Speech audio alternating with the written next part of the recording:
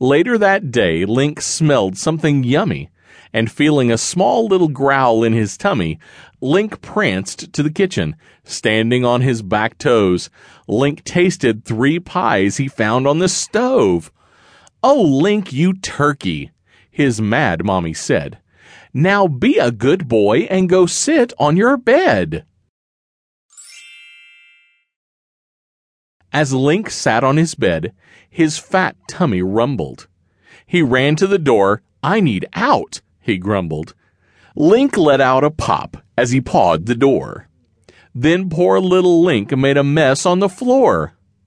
"Lincoln von Wild," his frazzled mom cried, as she opened the door and sent him outside.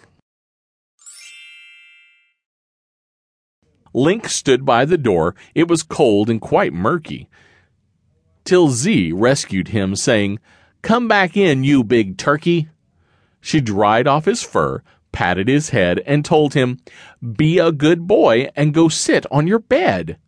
Link's eyes were sad as he slunk away, back to his bed where he spent the whole day, smelling the pies and Thanksgiving treats his family had made for the Thanksgiving feast. "I am a turkey," he thought as he sat, licking his paws and still feeling fat. Then he felt a small pain on the tip of his tail, like it had been poked with a wee little nail. Link's eyes opened wide. It just couldn't be. On the poke was a feather, then 2 and then 3. Link ran in circles, barking, "This is insane!" hearing dings, bings, and bongs like a video game. And with each ding, bing, and bong, a feather popped out. "What is happening to me?" Link barked with a shout. He ran to Cat's room, paws shaking in fear, when he caught a small peek of his rump in the mirror. He stopped in his tracks, and turning about, Link felt a big pinch on the end of his snout. "I'm scared," he cried. "What could this be?" as he stepped right in front of the mirror to see.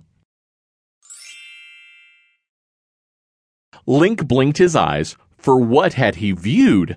A fat, feathered turkey, complete with a snood.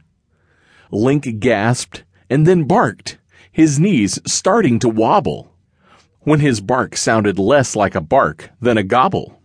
"Gobble, gobble, gobble, bark," Link whined, fluffing the feathers on his behind. "I must pluck them out," he thought as he stewed in Cat's little mirror, wiggling his snood. He grabbed some back feathers tight in his chops and yanked really hard to pull them all off. "Ouch!"